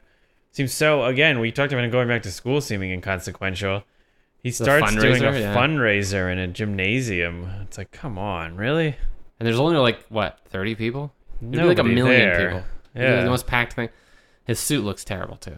I mean, it looks terrible in that. I didn't realize it was him. I thought it was a Halloween costume. I thought they couldn't get him, so they dressed somebody else, and then it turns out to be him. I'm like, oh, very Iron Man 2 of the suit. Yeah. I don't. It's tough because I don't know what's the resentment for Kraven. Not that every villain for this character has to have some kind of. I didn't love this stinger because it's not what I yearn to see. Him being outed, that like now he's a hermit on the run, and I don't know. That's not really what I want to see from a Spider-Man. I don't think they're going to go that direction at all. Oh, you think they'll do what they did in this? Just like get that out of the way in the first 5 minutes. He clears his name, or Nick Fury's like, no, he's cool. Look, we have this other evidence that shows otherwise. He's fine. I have no idea where it's going. I really don't. It was really challenging. It's also challenging because I don't know how he's going to mesh with. There's all these other. What is he going to do with the other movies? Is he going to be a character in? A sequel of Black Panther 2? Will he pop up? Will he be in Captain Marvel 2? Will he be in Guardians or something? I mean, there's no way he's in Guardians, but will he? Do they have a Captain Marvel 2 on the? I don't know. Release schedule, or like will he show up in the Thor Guardian? They added a Thor 4, which that makes as Guardians of the Galaxy very unlikely. I think makes it's me probably very nervous. 2 minutes or something. I don't know what they're going to do with Venom, too. And his world, Tom Hardy doesn't seem like they're like, we're going to cross those over at some point. No. It's like, I don't see those ever meshing at all. And I also don't know what you do with Venom resentment-wise. And do you ever yearn to watch that movie? Which one? Venom. And now I think that's on Starz, my favorite network of TV shows. I feel like every time I cross it, I'm like, I kind of want to watch that, even though it was bad. Very bad. I would definitely fast forward and just watch Hardy. I don't think I would watch much. There's a part of me like wants this, like, there's definitely certain scenes I want to. Even it's almost like one of those train wreck movies. Like, I can't believe it. I want to. How well it did too. That's one of those ones that only did well Oh internationally. yeah. Too. Oh yeah. It did like gangbusters around the world. There was an article I found that was like basically describing the effects of the snap, like what would things that you don't think about that the movie's kind of glossed over, like. And it, Oh yeah. like, and it took it like really pretty seriously. Like you're talking about, like reading an article about the politics of, you know. I thought to me it was kind of making it was pretty humorous. They described what the world would be like how long it would take to adjust from that 5 years. It was like, it's reasonable to assume that the first year or so would have been the worst, with emergency services overstressed, agricultural and food shipments disrupted, and the entire global economy crashing. It's like you don't even, you're like, oh yeah, I guess that would probably happen. Well, wait, how do you feel like they didn't address that? Oh, wait. That when everyone comes back, or the 5 years? Although they're like, so then 5 years later, the missing half of the world's population suddenly return.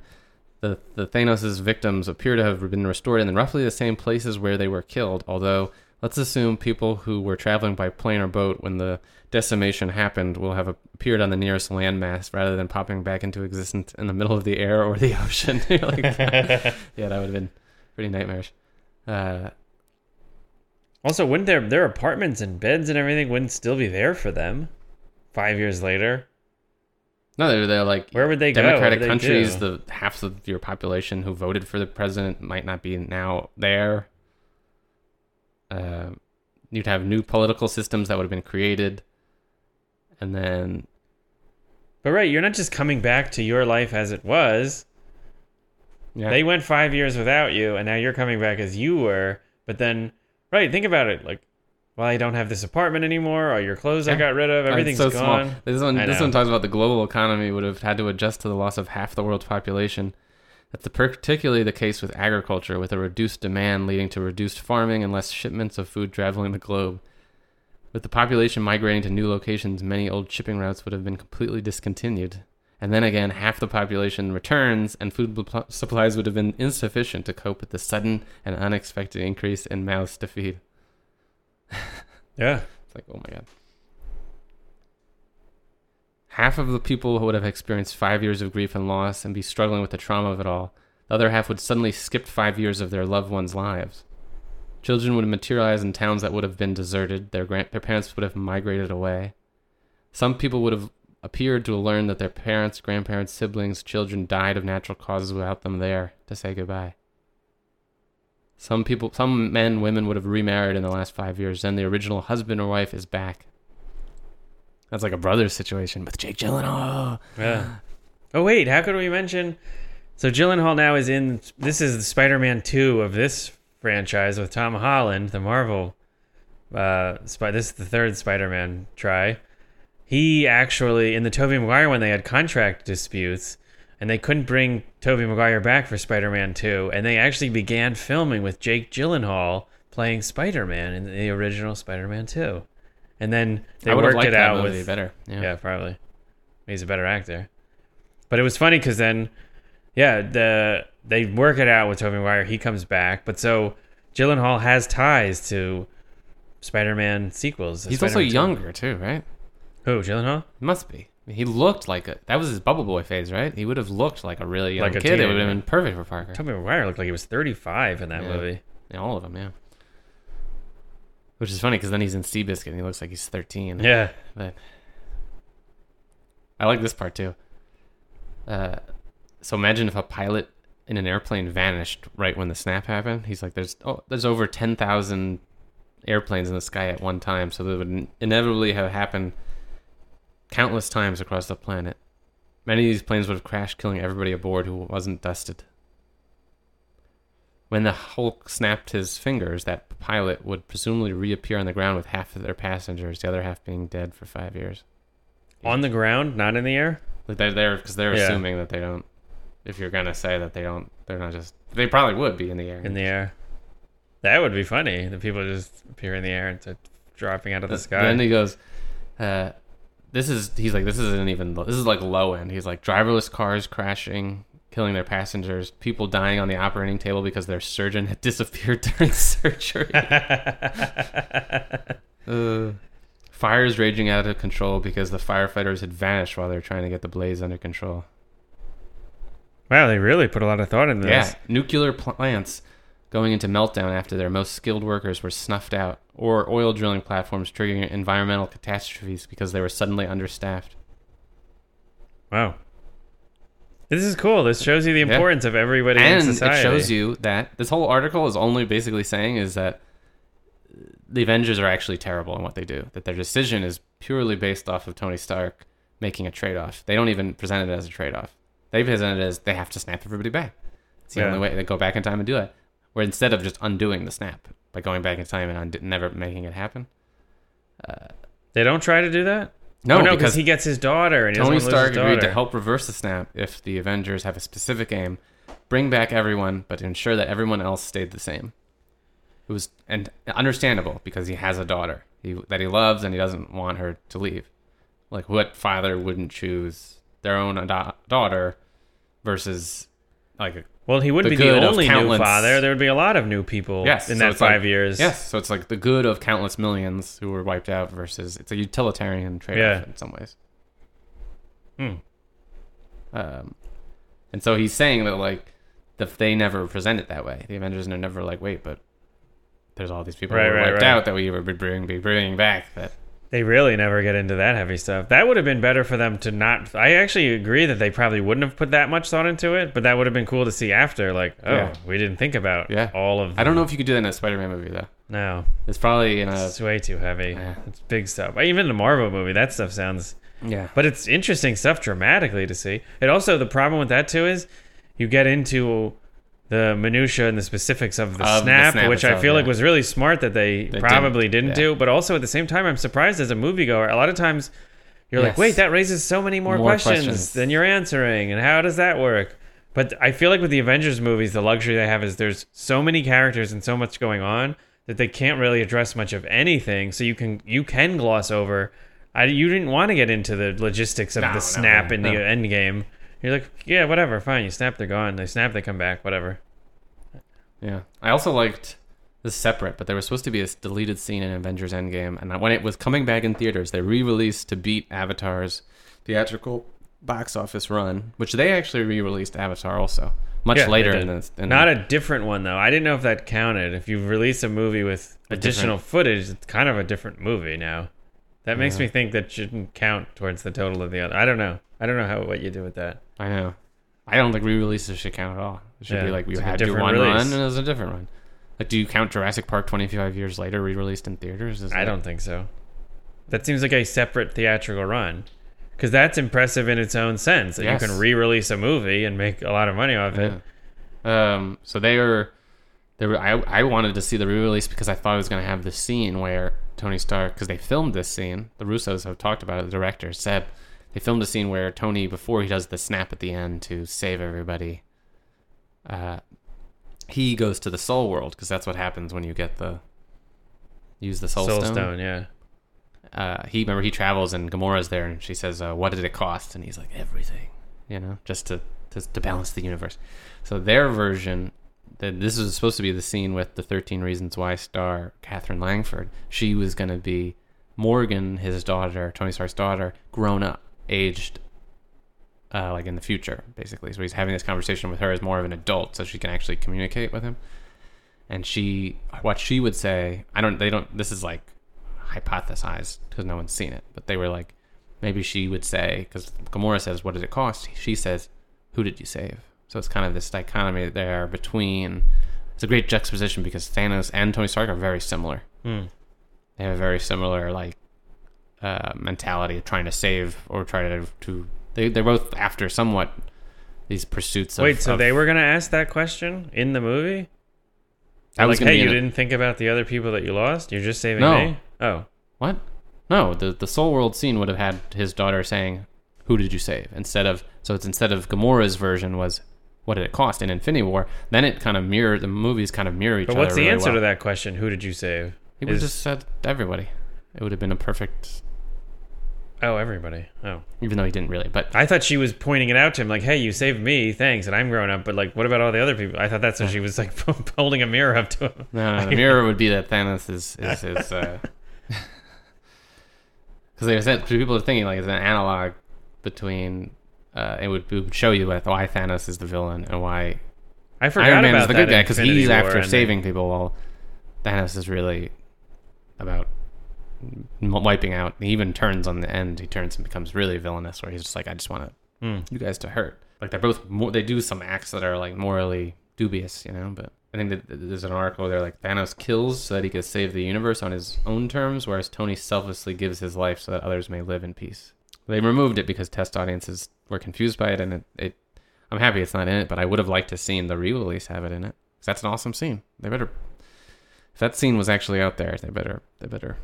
I don't think it's a better movie, though. I think that would totally mess up the flow of that scene. I agree. Oh. Maybe it's a post-credit scene where he's Yeah. brought back. You can't put it in the same place if... I don't even remember That that. has to be in the Infinity War, but re-release. you That's can't- what I'm saying. I liked that it wasn't in the movie, but it has to be in the re-release.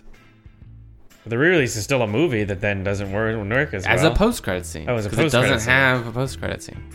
Oh, I see what you're saying. Not in the place. Wait, so what was the scene, though? You said like that was something only with, like, Hulk. hypothesis, but people have seen that. It's like Hulk, more Hulk. Oh. He's in there and he's doing fun stuff. I don't know. Oh. I think it's pretty disappointing. And then the article about the whole the actual effects of the snap, that was a Screen Rant article. I want to give a shout out Thomas Bacon. He really put a lot of thought into that one. So thank you. That was a fun- Offspring of Francis Bacon, no doubt. Yes. Mhm. Great thinkers, that family. Another episode of Books, The Jansen Brothers, Cinematic Universe. Please subscribe. All right, that's enough. That'll be a wrap. The sequel discussion to be continued.